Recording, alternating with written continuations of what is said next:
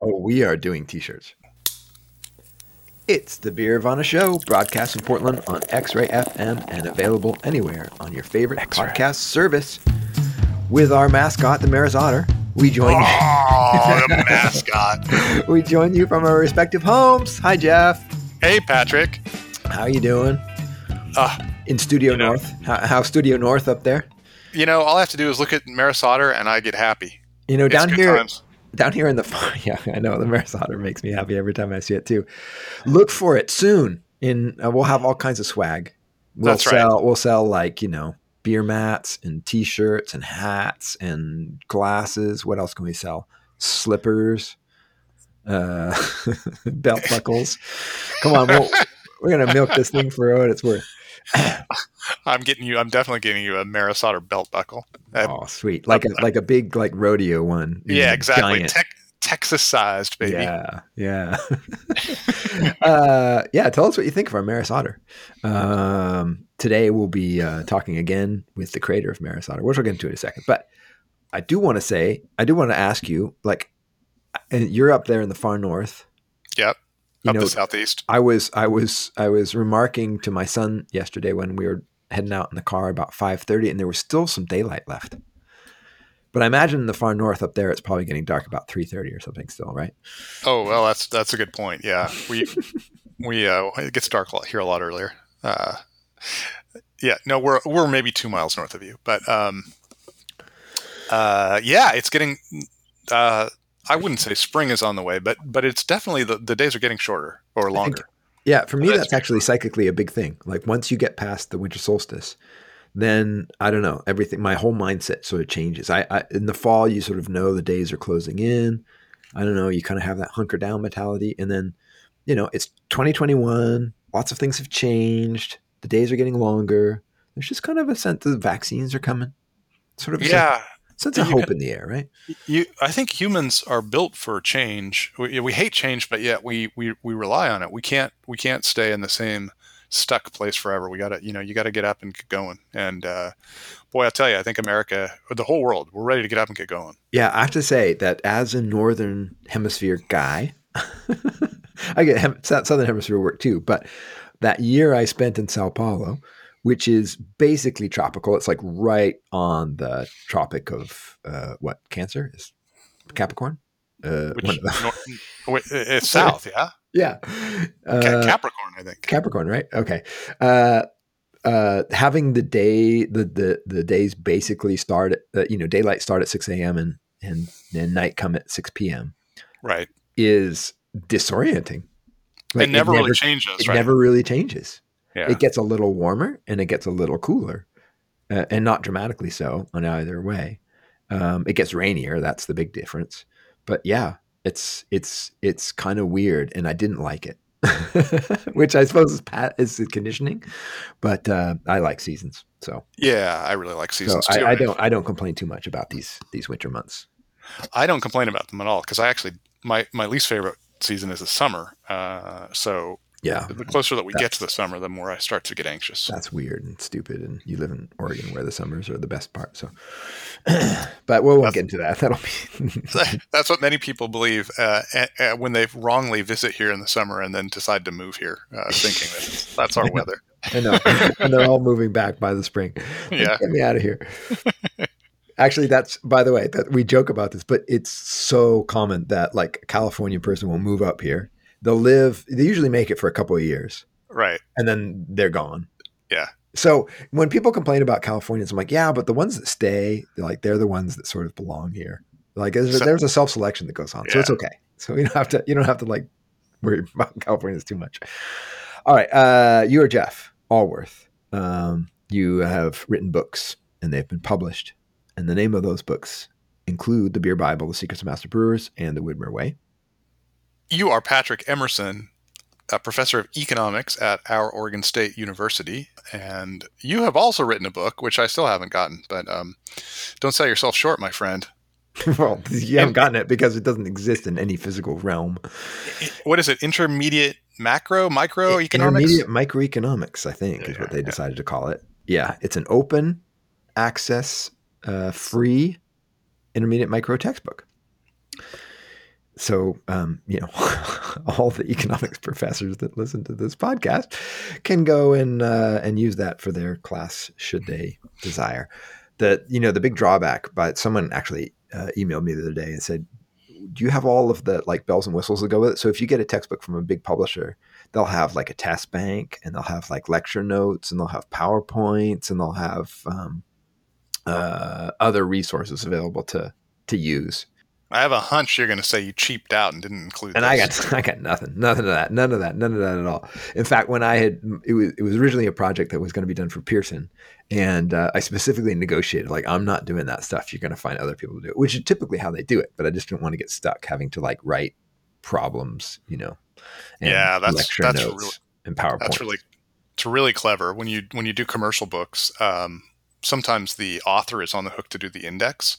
Yes. And my agent for the Beer Bible said, we're not doing that. And thank God he did, because of course the index is infinitely long. It's a huge book. That's my story. I was an RA for Kaushik Basu, who's an economist at Cornell when I was there. And he's been like the chief economist, sort of the chairman of the economic advisors for the government of India, and he's also been the chief economist of the World Bank. But anyway, one of the first jobs he had me do was do the index to one of his books. This is the dark ages of before they had the computers. late 90s, where the he had the page proof, so they were digital, but they were like in PDF form, and there was nothing searchable. In other words, I had to go through it page by page by page with a big yellow legal pad and write down the terms and where they occurred. Nice. Oh, it was the worst. It was absolutely the worst. Very nice. Anyway, so I don't have any of the ancillary stuff, but for those of you who are really interested in doing it, I mentioned to the person who asked that it's pretty similar. I kind of modeled the structure on a book by Perloff, so you can use the ancillary materials of Perloff pretty successfully. Well, there you go. All those econ profs are immediately racing to the internet to get these. Yeah, and if you want resources. more details, we'll talk about them in our other podcast, Economics Vana. Made simple. Econ Vana or something, where Jeff's the host and I'm the star or something. I don't know how that works. We're co-stars. Are you the star of the show? Yeah, you're the star of the show. No. We're co-stars. I'm the what was Johnny Carson's sidekick? Ed McMahon. No. Ed McMahon. Yeah, I'm the Ed McMahon to your Johnny Carson. You can send letters to our mailbox and mailbag and disabuse Patrick of that notion. But we should probably all right. Yeah, let's get on to the show here. Let's get back to our. It's going to be a good one. Yeah. So if you like the Maris Otter, we're going to continue our conversation with the creator of the Maris Otter. His name is Jordan Wilson. He's the guy behind Jordan Wilson Design. He's doing a bunch of branding work for craft breweries, among other businesses. And we talked about him. We talked to him last week about the process of branding, and we also ended up our conversation talking about how he came up with the Maris Otter. If you surf over to our SoundCloud or Twitter pages, you'll be able to see now our cute little critter, our new logo, our new mascot, Maris the Otter. And by the way, I know. So is it I meant to ask this. Is it Maris Otter or Maris the Otter? Is it like Smokey Bear or Smokey the Bear?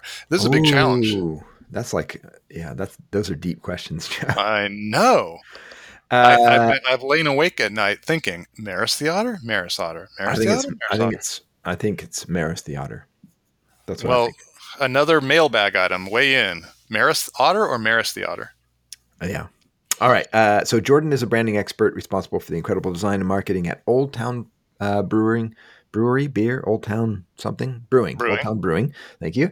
As well as a redesign for 5440 and the branding of a new brewery, Foreland. So we will get to our second of our special 2-part show soon. But first, we have to bring you the news.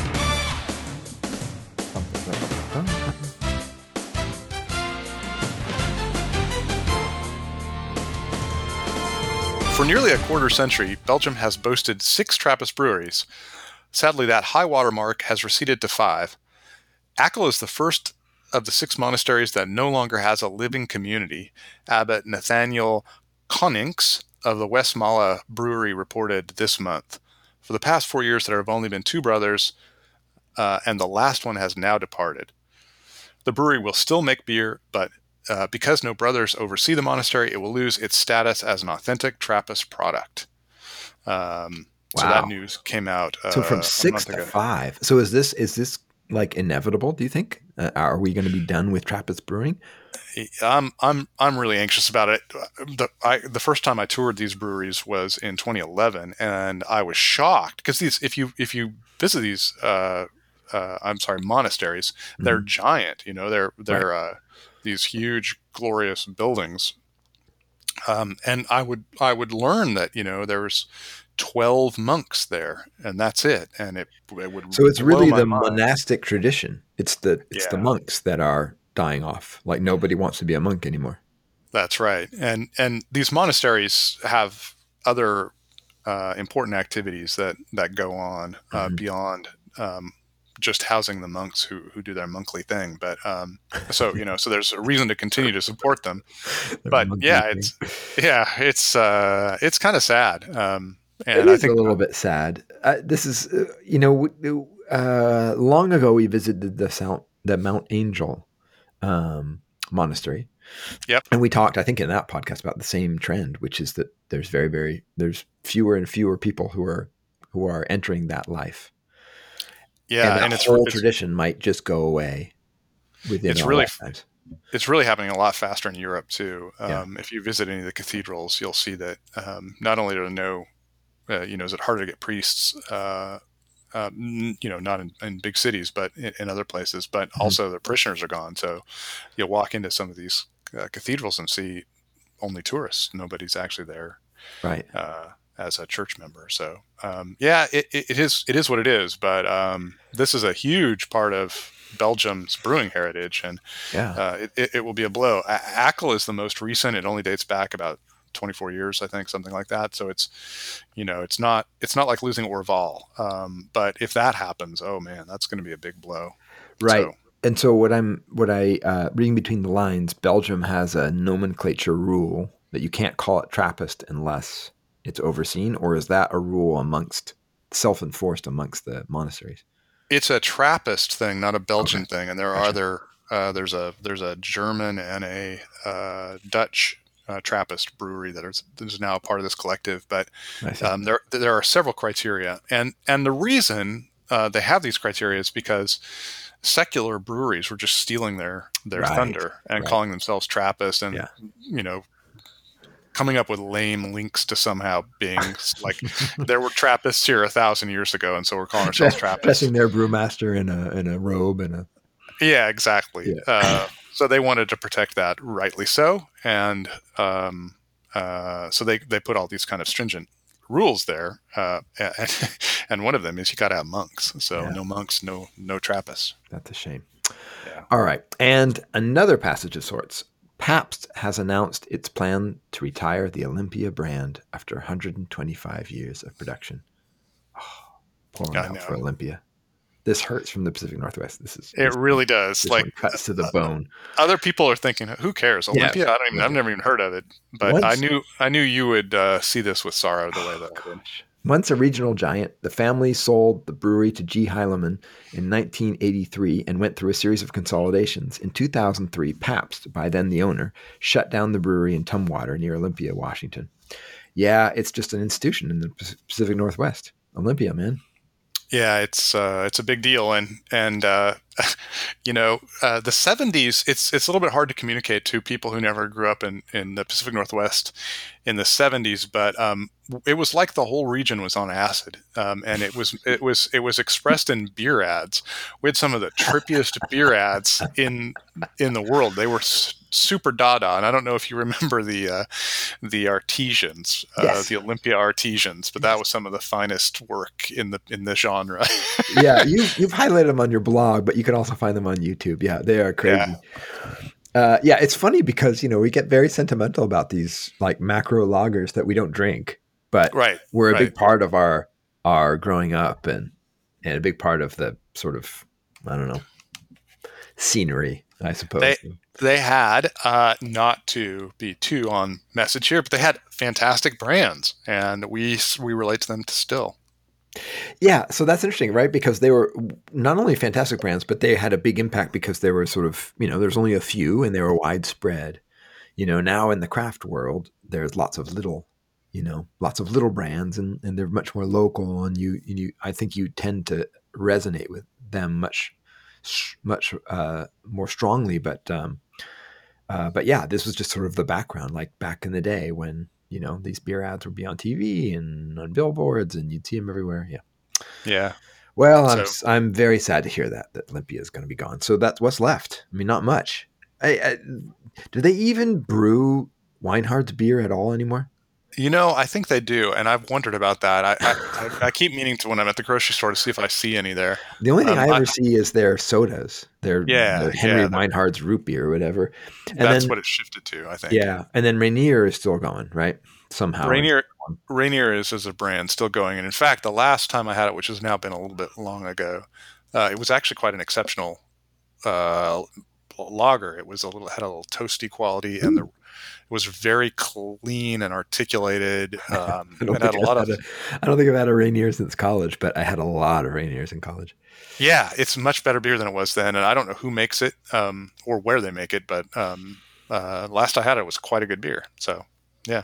All right. Well, we should probably hurry down to our interview, our part 2 of our interview with Jordan Wilson of Jordan Wilson Designs. And so I don't really see much reason to do much more intro than to say, here we go. Yes, we will. We should say that if you haven't heard the previous podcast, go ahead and listen to that first. It will lead into this one quite nicely and make it a lot more clear when we pick up the discussion for the second part. So give that a listen if you haven't. Otherwise, stay tuned, and here comes Jordan.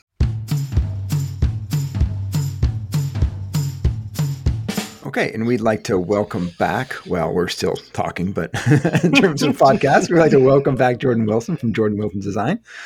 Jordan's been talking to us about branding in craft beer. So welcome back, Jordan. Great to be here. Yes, great to have you. It's been such a long time since we've spoken. So here we are for part 2. In part 2, Jeff, because you never mentioned it last time, we have beer to drink. We do. That have labels designed by Jordan Wilson yourself. So that's right. And these include some brands that you came to, and one brand that you did a new design on. So that actually might be a good place to start. I don't know. Do you want to crack? What you have the Old Town, Patrick? Is that right? I do, and I was always talking about before, sort of from economics point of view, we have these things we call experience goods, and so signaling through a label is a really big deal for economists. Whether it's really true in the real world, that's up for debate, I suppose. But these Old Town labels are, I think, fabulous. They're extremely elegant, and they have sort of a familial design relationship. Both my cans, these are cans, and they have I don't know what you call this, like a chevron design element, where you have the V sort of chevron that has the Old Town brewing up top, and then the actual beer below with the different sort of colorway. So yeah, I just wanted to say that to me, if this was signaling, this signals sort of quality and care. Nice. Yeah, those are fun. I mean, the sort of idea with those flagships when you're developing them, and they came from 500 mils, and they translated to the 16 ounces when that became popular. Popular packaging. Well, so we were lucky that worked out. But when we were kind of figuring those out for those flagships, like, Adam really wanted to try to convey a sense of like strong heritage, and so you start implementing these like notable shapes, like shields, banners, the chevron, which points to the style, and it creates these nice leading lines. Just to promote like some, Old Town's got a rich history, and that was part of it. Mm-hmm. Obviously, Old Town's a tough cookie because they have a lot of strong heritage, this cool background story, but also like those guys are just like super silly. And like, Right. trying to meld those together really comes to like, well, the flagships kind of house that. And then with the seasonal stuff, like that's where things just kind of get a little crazy more and fun. totally break the brand in every possible way. But yeah, because these are sort of like button down labels, I would say. yeah, exactly. But the design elements for the brand itself, the Old Town Brewing and the Stag, work really well. I think it's very very clean, very elegant. Yeah. Well, that Stag, man, it took a long time to figure out how to make that shape work. And if anyone unfamiliar, it's leaping deer. But like it's not balanced. There's no center point. You can't just like center it in something. And when you do packaging work, like you got it. We struggled for a long time figuring out how that works. But simply putting it in a circle contained it. We put a fence around it, and it works much better. We can surround it with stuff. And it really makes it pop. Yeah. So why don't you talk about Old Town? I'll encourage people to go to your website, Jordan Wilson Designs, because you kind of walk through this a little bit there, and you even, I think it's really cool. You have some sketches. You also have some earlier design examples, things that as it was being developed. So that's all great. So how did this process work? You're thinking, we've got this, nearly 45-year-old company that makes pizza in Old Town, and now they have a brewery, and I got to do branding. So how did that whole process unfold for you? Yeah. Again, Old Town, it's like we learned together. Like I learned how to do this stuff when they were learning with me and figuring it out. But the biggest hurdle is like trying to figure out how do you, their mantra is like, we take the beer seriously, not ourselves. But at the same time, like, this idea, we started with these flagships, and we wanted that to sort of promote this idea of the legacy that they kind of have and this heritage feeling. But then, we did this stuff before we started doing like a lot of the videos, or before Joe was like Joe's their sales guy, who is just, he's one of the most charming men I've ever met. And Adam assembled a crazy murderer's row of talent out of nothing. Because the brewer, Adam is also, Andrew is also extremely talented. So you have this incredibly engaging, Joe's probably the most famous or well-known beer salesman in Portland, maybe in Oregon. 100%. And I didn't really know the extent until a couple of years ago at GBF, and this was after maybe a year or two doing the videos. And like everybody knew who he was. It was absurd. Like his ego was just so. But he's also like the nicest guy ever. So, but totally. Yeah, I didn't realize the impression. Like people in the East Coast were like Joe, like, and he's just Old Town's small operation. Joe is the sales guy. There's no one else, and there's Andrew and one assistant brewer and Adam, the owner, and like. And me, and so like, it's small potatoes in terms of just. I use Scrappy, like it's Scrappy. We put stuff together and just kind of make it work. So how did you develop it? I think I do hope people go there, because you have these 4 early examples, and some lean into kind of more old timey. Mm-hmm.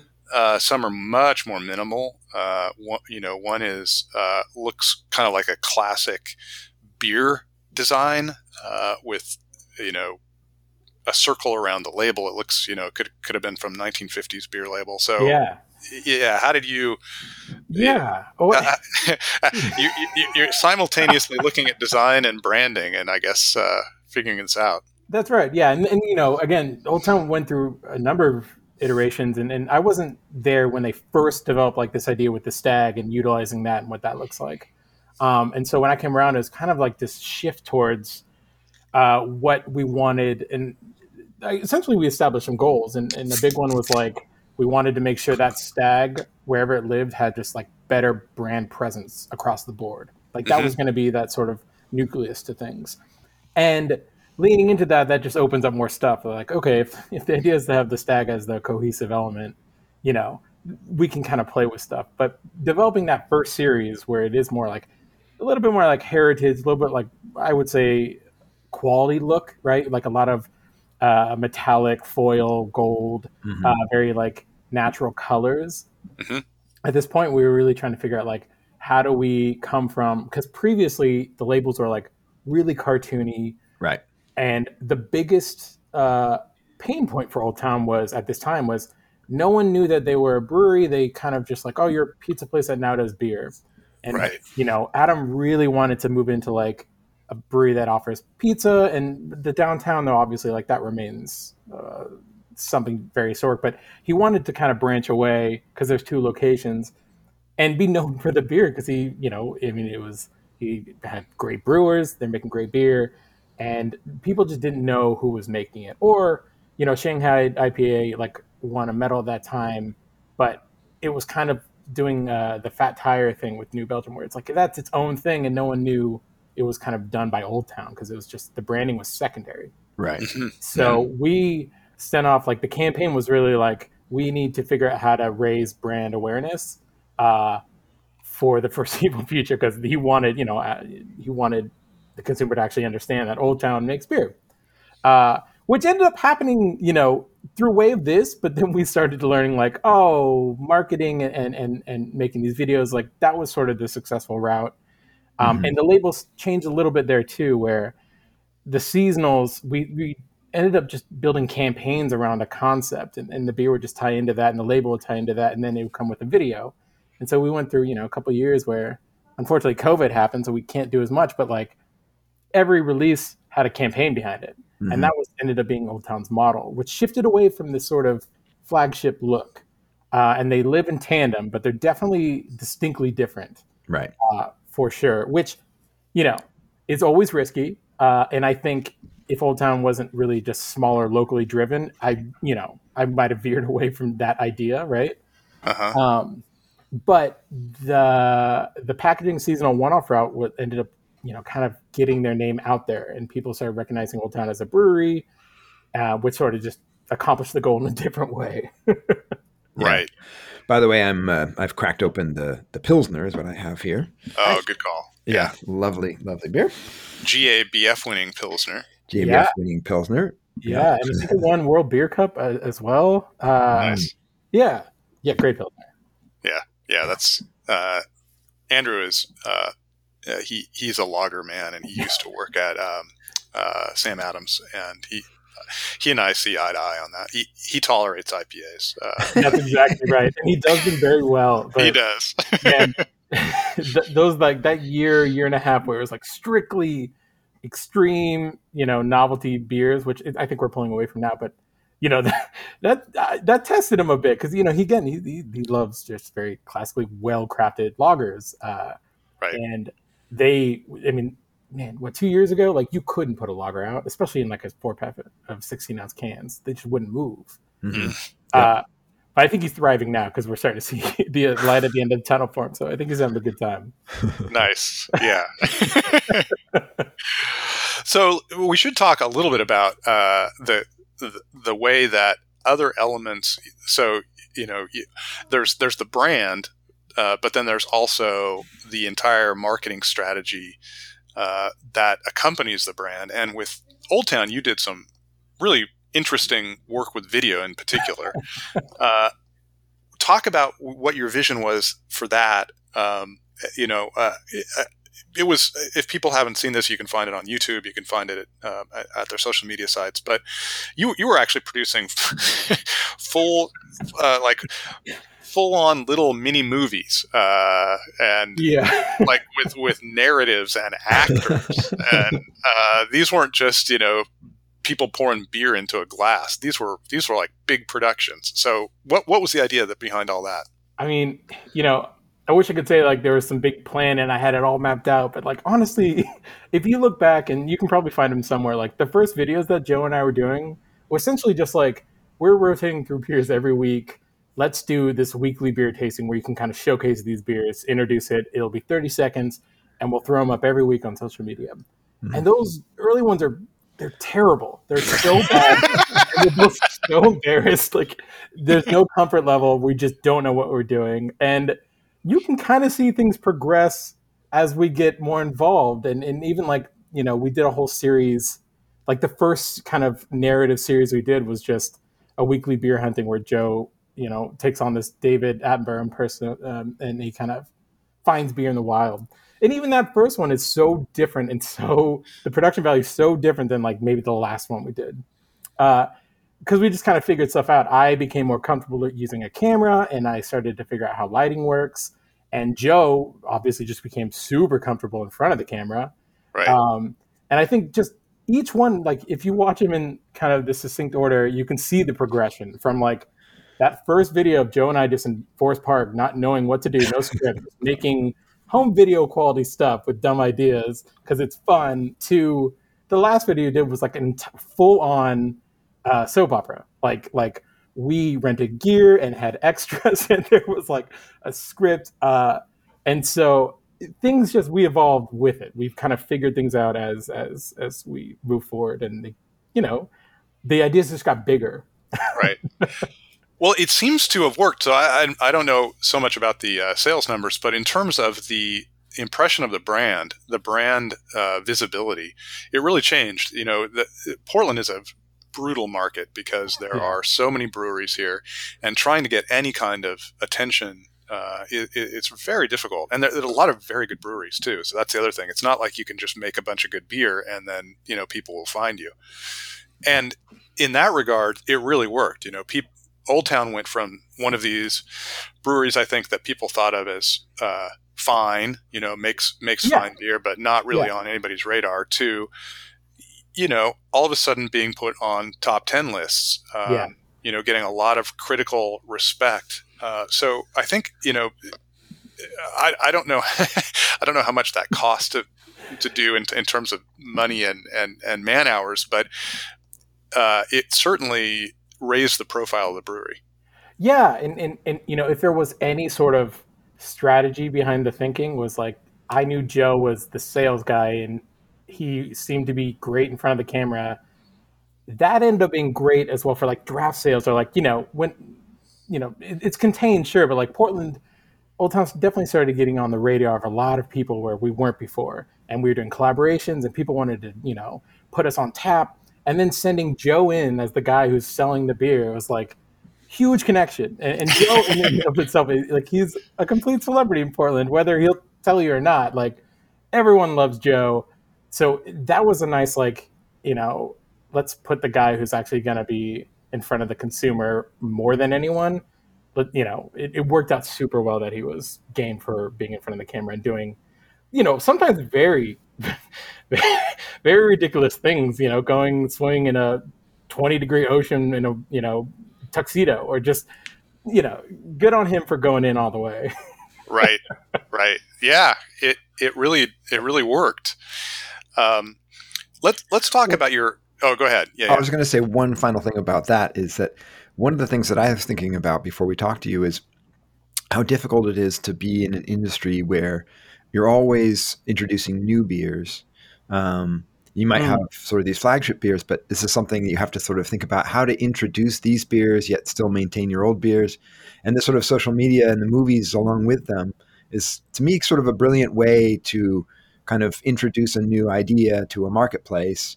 And particularly when it's, it might last for 6 months and then another new beer comes along. Mm-hmm. You don't want to just rely on consumers happening across it in the grocery store aisle, if you get my drift. Yeah, I mean, and I don't think you can so much anymore. Like, and packaging is definitely crucial, don't get me wrong, but it is really about like people resonating with the brand, and having a good marketing campaign it's very difficult. And I think, for Old Town, like things just kind of aligned, like not everyone has a Joe, or not everyone has an Adam who's like, great, I'll fund you guys to go out and do some weird stuff and I'll approve whatever. It doesn't matter. Like, let's just make stuff that's fun and we enjoy doing it. Right. That's a rarity. Like, or also having, I'm capable, I grew into this and I was passionate about learning stuff just, on my own time at home. Things just kind of worked out well. Yeah. And no one was also at the time, like no one was really capitalizing on video in small breweries, especially because it's really hard. You have to either have a lot of capital and hire people, or you kind of just get lucky. And I don't know how to plan for the latter. So Right. And it takes time, and it also has to be authentic, which is the thing about the Old Town stuff you yeah, did. It is very authentic, right? Because they're actual people and they do well in front of a camera, and yeah. it's a little bit of secret sauce there, I guess. Exactly, and again, like they're gonna put out a beer. Like things were conceptualized. Like the Hopacana was like, oh, it'll be. We built a whole campaign around one word. Mhm. So, yeah, I think having the freedom to kind of like go there was, I think, also critical because so much creativity, and when you look at like dealing with constant change in the industry, especially when you get into like the larger legacy breweries, like I think they're always stifled just by having too many ties in the soup. Like you have to go through so many levels of approval, and by the time your finished product is just really watered down, Yeah. or just doesn't really speak or take a risk or like really have any voice, it's just like feels like a commercial now, and Right. it loses everything. Yeah. Yeah, that's a I think you can sometimes see the faults of other branding approaches and branding, marketing, and even product approaches when you see a brewery that works. And I'd like to use that as a transition to 5440, which is a rebrand that you did, and I think it works because it captures the essence of what the brewery was doing in a holistic way that's pretty rare. It's pretty hard to pull off in beer, and it goes across the entire brand, and it really captures this kind of this quality, which, because I know Bolt and have known Bolt for 15 years or something, I recognize instantly. I see this and I'm like, that's definitely, there's a lot of Bolt Minister in what's going on here. So, that there's a congruence between the actual identity of the brewery. Last week, you mentioned something about the brewery is the brand is the way that a brewery presents itself, but the customer has the final say. Yeah. And so it really, it has to be authentic. And I feel like in 5440, you really nailed exactly what the consumer, already thought about this brewery. So talk about the brewery and how you did this whole redesign, which goes across the brewery. Yeah, I mean, kicking off, you're right, where like a lot of it really kind of stems from Bolt's persona, and he's the gem of the Pacific Northwest, in my opinion. The guy is solid as a rock, and he's so nice, but he has an aesthetic. And if you've ever been to the tap room, like that is kind of where things sit. It's like you got these live edge benches and like chairs that he picked up at, like, it feels like a sort of like a welcome, warm cabin, sort of lodgy cabin, but a little scrappy, which I use that word in like the most endearing way because I love it. But when we looked at the rebrand at the time, and like I mentioned last week, like we tried to develop like what are these immediate pain points that he had, and I think the biggest one is they never really worked on establishing their brand essence and their values and that compass that we mentioned or we talked about, and that was I knew where I wanted to hit because again I know like and have Bolt comes from Old Town. We knew each other from then. I've known him for years. I kind of know him as a person, and I knew that his brand just wasn't translating, I think, enough. Mm-hmm. And he's got a particular way. I think most brewers are like particular in some way, and for him it was. We sort of talked about. We sat down in a meeting. I just had a notebook, and we just talked. We had beers, and we talked, and he was talking about the industry, and not even necessarily about his brand, just talking, and through that, we kind of stumbled on like, what's the problem? Because again, a brand should, I think, I mean, what's the purpose? Why do you exist? And often it should be like, are you solving a problem? Is there something happening that shouldn't or should be happening that isn't? And for Bolt at that time, surrounded by a lot of your big cake stouts or barley pops or whatever, like beer just became a little too crazy and a little too serious. Was another part of it. Either like just your nose deep in it. Like Bolt, he's not that kind of guy. He's the kind of guy who's like, I'm going to bring a 30 pack. We're going to hang around a campfire and have a good time. And his philosophy was always beer should be part of the conversation, but not the conversation. Which that resonated with me a few ways. Like finding out beer is too serious, and that sort of beer should accompany you, but it shouldn't be the reason why you get together necessarily. I think he's like, it should be around the bonfire. It should be at the barbecue. And I sort of live that way as well. And so for us, we established this sort of problem, or at least in that time in the marketplace, like beer was just kind of too serious. And from there, we just developed this idea of like, we want to put the easy back in easy drinking. And that ended up being the vision. That's the mantra. That's the tagline. That's the reason that they exist. And that's the reason Bolt does what he does. And he believes, in the kind of beer he puts out. That's right. And that is the kind of beer too. He is not chasing, smoothie sours or anything like that. He like Kolsch is the beer that he loves most of all. So that tells you a lot about Bolt. Yeah, he's like, if we could only do Kolsch and a Schlitz, like I'll be the happiest brewer in the world. Yeah. But even with that, it's like I knew. Yeah, I think easy drinking can be defined by a lot of things, but for us, it was important. Like, it's not also just about like a light lager. Right. It's sort of this mindset, right? This like feeling of being surrounded by friends and family. When you're in a state of ease, it's uncomplicated and comfortable, and it's really low pressure and it's fun. You can focus on the more important things. Again, the reason why you're camping around with your best friends or your family, the beer's there. You're in a state of ease, and so we like this idea of you're putting back the easy and easy drinking because it's just low pressure. Beer is meant to be enjoyed in a different way than he thought the market was heading. And, again, this is developing brand strategy. Through that, we're getting out our values, we're getting out our mission and our vision, we're naming a tagline. And that, when we start digging into like, well, what does that look visually? How do we actually translate these ideas? For us, we found a lot of inspiration just in the past, which, we looked at the sort of yesteryears of beer, where I think beer's role in the social system was just obviously different.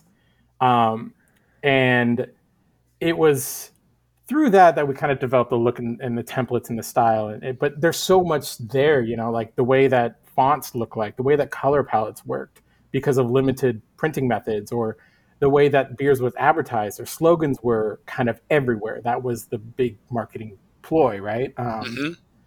And so we really leaned heavily into what that would look like and how that translates into the brand identity. And obviously, like, there's also touchy stuff with that. Like, well, a lot of people kind of go the vintage route. Like, how do we maintain some point of differentiation? And also, if you lean so hard, if that's a source of inspiration, like, we want to make sure the realities of like equality and systemic oppression, these things that happened were not ignored. So we didn't want to just fantasize about this either. We still wanted to put the focus through Bolt and 5440. But I do think having that vintage look just releases this sense of nostalgia in some way. Even if like I'm in my 30s, I didn't live it, but it still feels like, marketing's told me, people just relax, and beer was not like, it was a different way. It wasn't this major focus. Right. Yeah. I'm looking at by the way, the year round, the labels you did for the year round series, and they're marvelously sort of new old school, they look like beers in the 1950s sort of, but with a modern touch. It's great. Yeah. And they really capture the Northwest heritage too, because you had this weird kind of design aesthetic that incorporated German techniques, German touchstones, because a lot of these were German companies, were founded by Germans. But then also filtered through this kind of Western aesthetic. So you have these two kind of components. And, not that long ago, we had Lucky Lager and Olympia beer and Rainier and Blitz Weinhardt. And that aesthetic was the aesthetic of beer. So it recalls a time that, Northwesterners are going to recognize. And with that comes a perception of what beer is, which does drive right back into that kind of ethos you were talking about, the easy drinking. So it really works well visually. It's not a clever thing that looks cool but doesn't really relate to the brewery. It really tells you something essential about the brewery. Yeah, it kind of puts you in that mindset, which again is sort of the job of the identity. Is like in the branding is it's got to translate these ideas visually, which can be difficult, but luckily, like when you do look to the past, it immediately just paints some sort of picture. It puts you in some sort of place. And it's fun to like lean into the stuff. Like we use slogans for everything. We developed a bunch of different ones that are just, and we developed all these assets that we can use. Even the logo, like, well, we have a few different variations because if you look back then, like people were shifting around everything was like very descriptive fonts, or again, the color palettes, like we have a maintained color palette. Like we have ways to keep consistency while still having areas where you can pull apart. Because, when we started doing the Kolsch, like I knew that was going to be something where Bolt, if he ever could, like that's the flagship, and that's like sort of the fat tire of 5440. So I knew immediately, like, well, we have to make sure we have some distinction, because if that's ever the case, I want to make sure we can pull the Kolsch stuff out and live on its own. And case in point, it's like he's making Kolsch glasses or merchandise. It's starting to, people that have Kolsch on taps, like he wants it in that glass. So, that there's always discussion of like, how do you maintain like consistency and cohesion through the branding? And 54 is a really good example, I think, of finding things that still work together. Like those flagships that you mentioned, they look just as similar to the seasonals, just because the template is so put in place, but we have a lot of flexibility to play. And 5440 and Bolt, especially, like the guy wants to play, like he's got a dunk tank in the back of the brewery, and like he's just, we wanted to make sure that we had room to sort of flex and bring in weird stuff or silly stuff that still works with that brand. So I want to just circle back to one thing really quickly, which is we mentioned last week that 5440 is an obscure reference, and it's so obscure that I only know the basics, which is like the former northern boundary of the Oregon Territory or something like that was in dispute with the Brits or something like that. Yeah. But you, as far as I can tell, you basically decided not to address that at all. Is that right? That's exactly right. A few reasons, like that would be like a paragraph on the I don't even know how you would. It's like, it's so specific, and it's just, it's. I don't know how you could just visually translate that, unless you you lean into it so hard where you just that's who you are, and there's no other room for anything. So like, we just like, all right, we're gonna keep the name, but even at the time, like, it wasn't really part of like Bolt's story. Him and his partner kind of developed the idea, and I think a lot of it came from his partner at that time too. Oh, okay. But so we kept the name, but it's definitely not part of like the identity or the structuring of the company. People ask, he explains it, and then I think they probably have like the exact same question when he's done. I always do. I've heard the story 20 times, and I could not paraphrase. Yeah, I know. It's not the easiest thing to explain. Yeah. So, Jeff, should we pivot now to Foreland? Because I'm interested in the origin story there. Yeah, I was going to say, so that's a rebrand where you actually had the opportunity to bring a brand's, a brewery in coherence with its brand. And that's different from the Foreland, which is a new brewery in McMinnville, founded in part by Sean Burke, the brewer there, who we love Sean. He was originally, well, I don't know about originally, but he came into my consciousness when he was at the Commons, which is the wonderful brewery that went away. Then he was at Von Ebert, where he did exceptional work before founding this brewery. So in this case, and I just poured out, I have your latest work, and it is, well, his work is called Shape Creation IPA, and the label. So this is a brand from the start that you got to do. Yeah. This label is a really sleek kind of representational label. So it's you've got actually a silver label, which looks like the silver can, and it actually took me a second to realize that there was a label there. And then there is landscape elements, kind of in just color, almost like color field or cutouts, really. And the label at the top of Foreland. So it communicates something quite different from 5440 for sure. So sure. What was the now you get to start from square one. So how did this project go? Yeah, I mean, it's so fun. That came because I was doing stuff with Allegory, and the other part of that ownership is David. And funny enough, Sean saw my work from 5440 and liked it and wanted to reach out to the designer, which happened to be me, who had a relationship with David already. So it worked out really well. Like, that's some small town network beer industry for you. But everybody in the beer industry knows everybody else. So 100%. But they came with an idea and a name, and again, they're obviously very different just because those guys, and specifically Sean, they have their own philosophies. They have things that they want to translate visually, and they have stories, and they want to convey this brewing ideals. And Sean himself is like a very outdoors guy. So is David too, but I know Sean is like, he's always out camping or taking wildlife photography, walking the rivers and stuff, fishing. And we knew immediately that was going to be part of the overall idea. And we went through some, again, I'm trying to take all this information. We had a bunch of conversations, Zoom beers, because we did this during COVID over the year.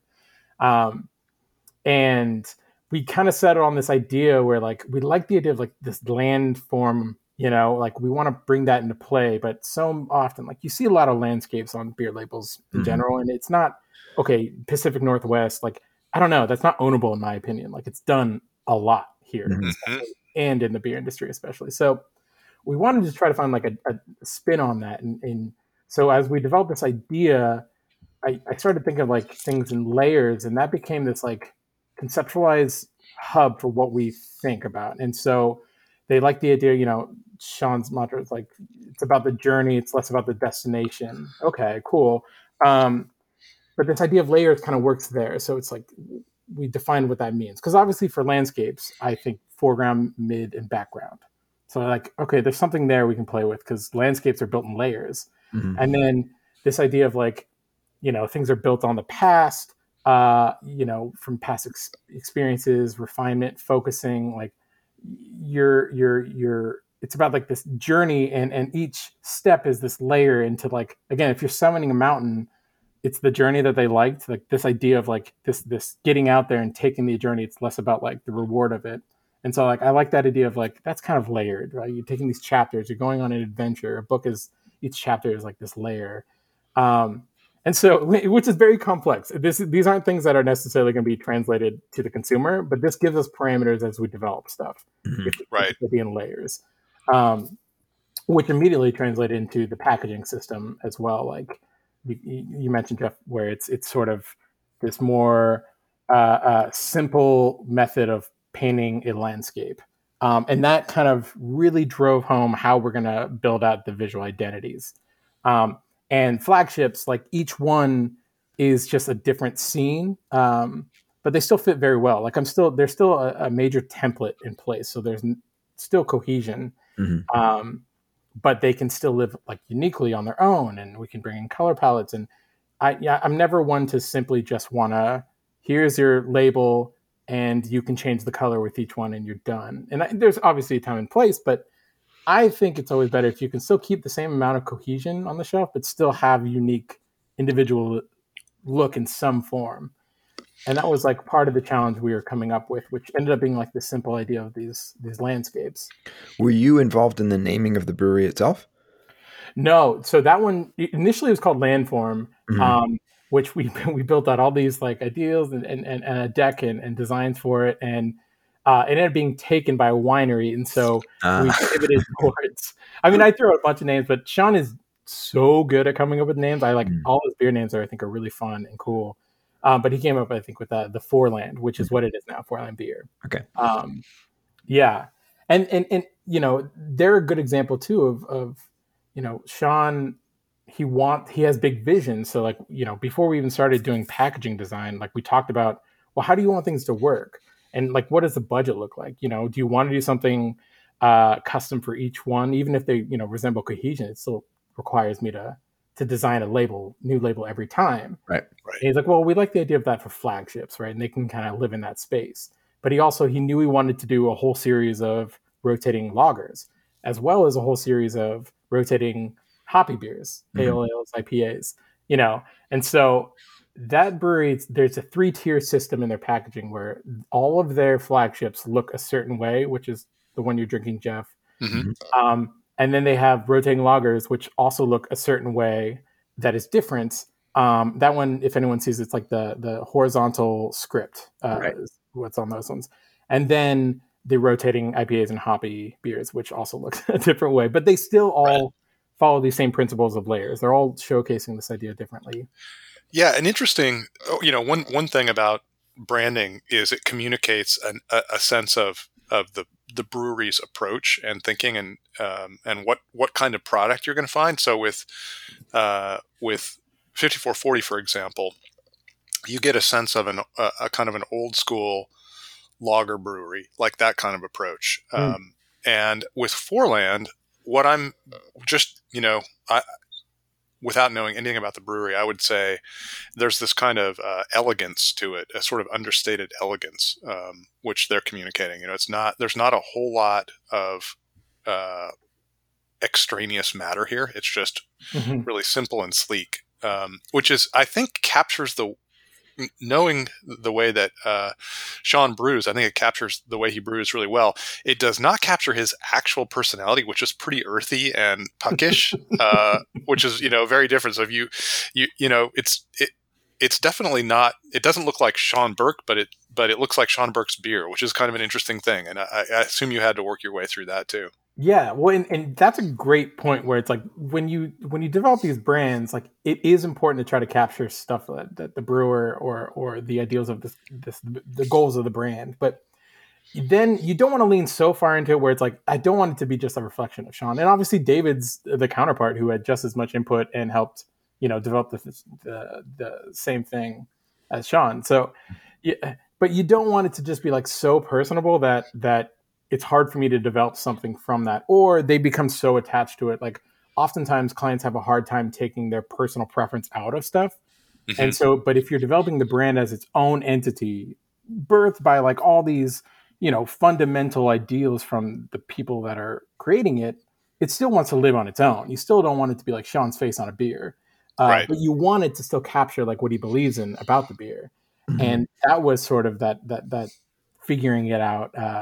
And, he really, comparing him and Bolt, like, I think they both have the same passion for beer, right? But, Sean, he really digs into like that craftsmanship ideal behind the beer. And he's much more like just, I would say patience the wrong word, but like there's something you can tell he enjoys going out into the forest and getting to experience like things outside of the day to day, which that's sort of this idea too. It's like a more patient, more calm, but also sophisticated way to look at the branding. But again, trying to tie in to philosophy versus the persona. Yeah. Yeah. And to your point from the last podcast when we were talking about Anchor, we don't know the brewery yet, so we don't really have a way to evaluate it. Yeah. So that's interesting. With new breweries, you just it's like you meet somebody and you take the information in, but you're not actually evaluating it the way you do with an established brewery.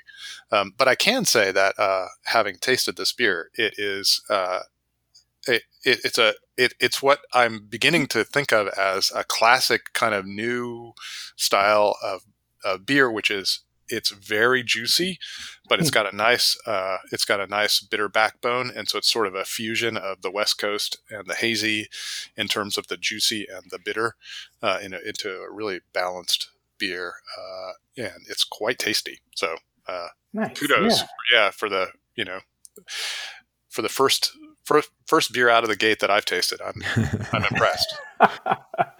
Yeah, they got some fun stuff coming down the pipeline, so I definitely keep a lookout.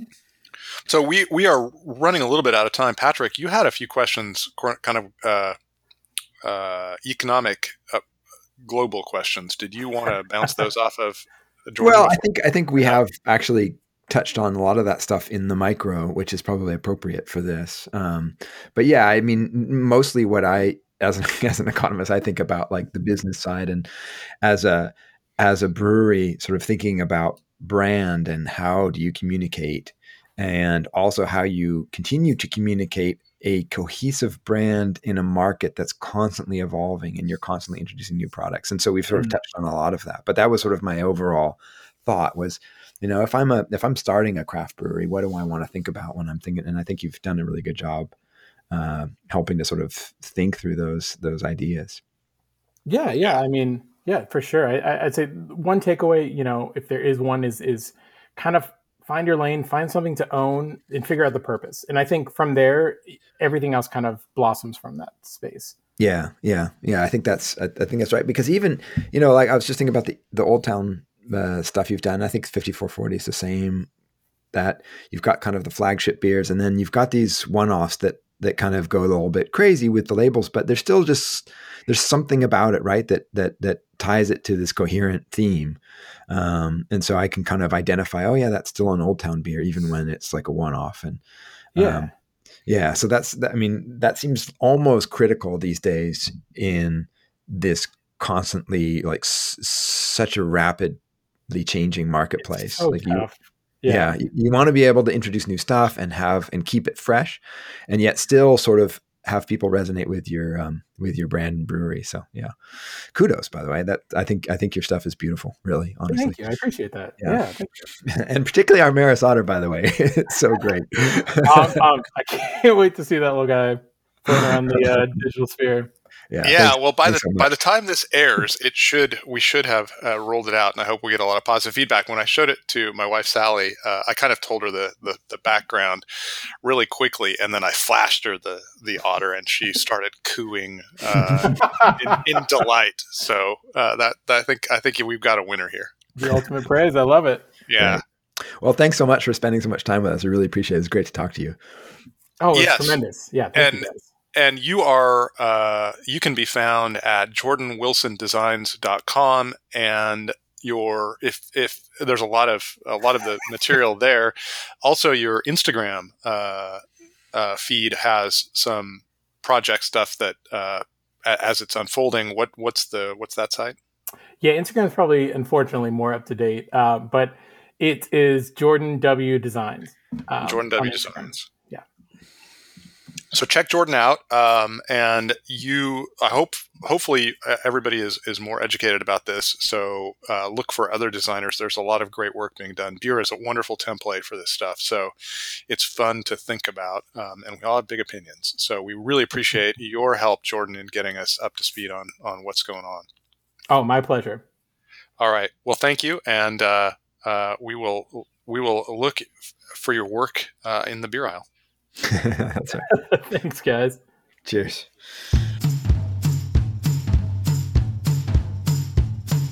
All right. Thanks again to Jordan Wilson of Jordan Wilson Designs. It was great to talk to him.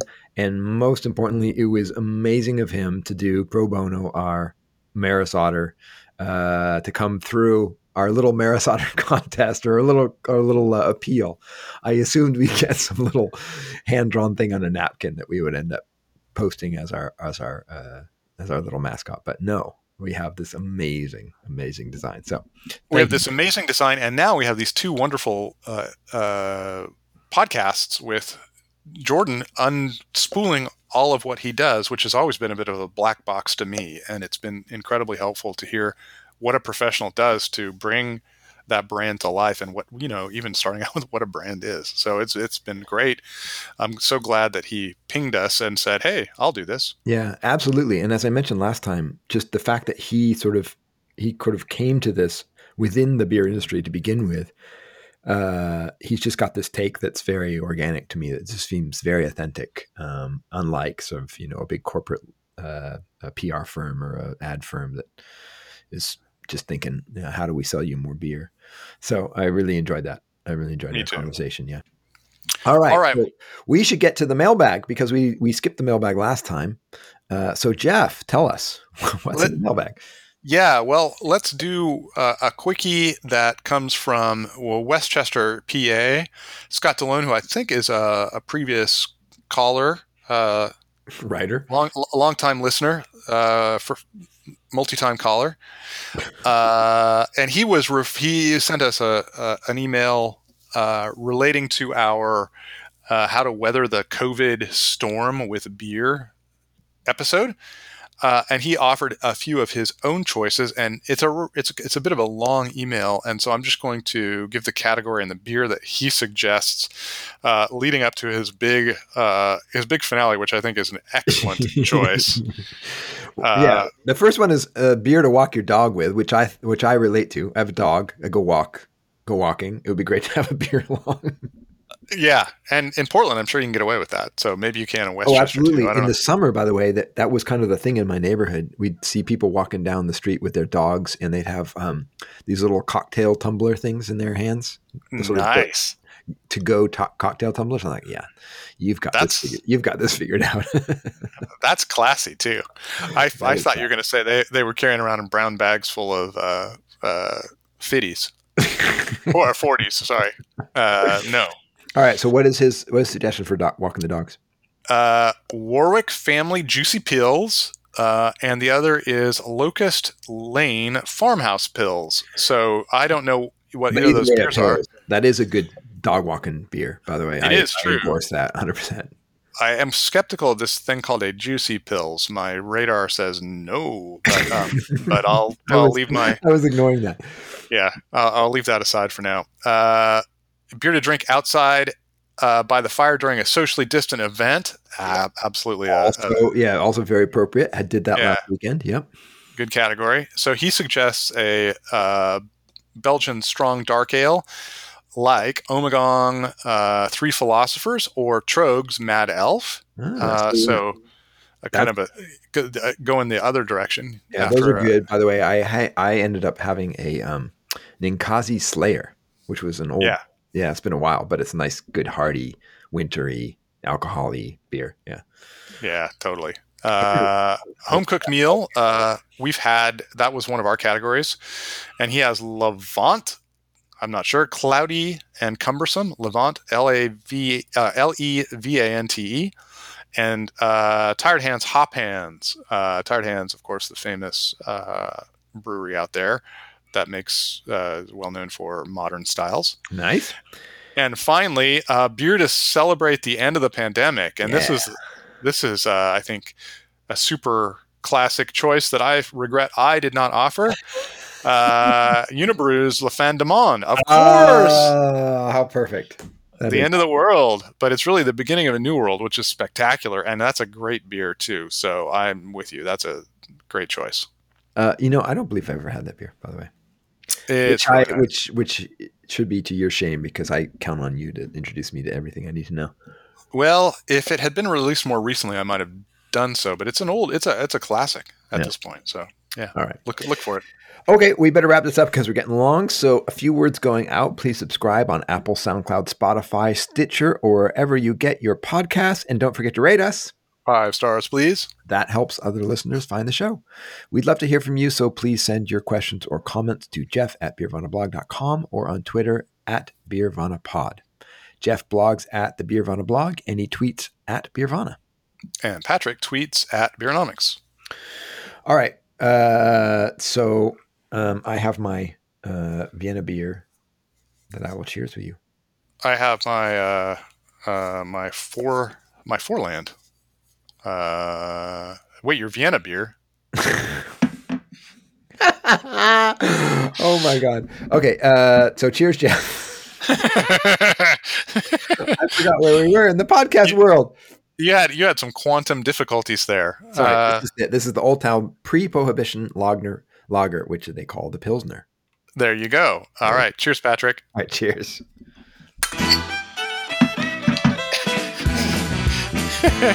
Somebody's been drinking.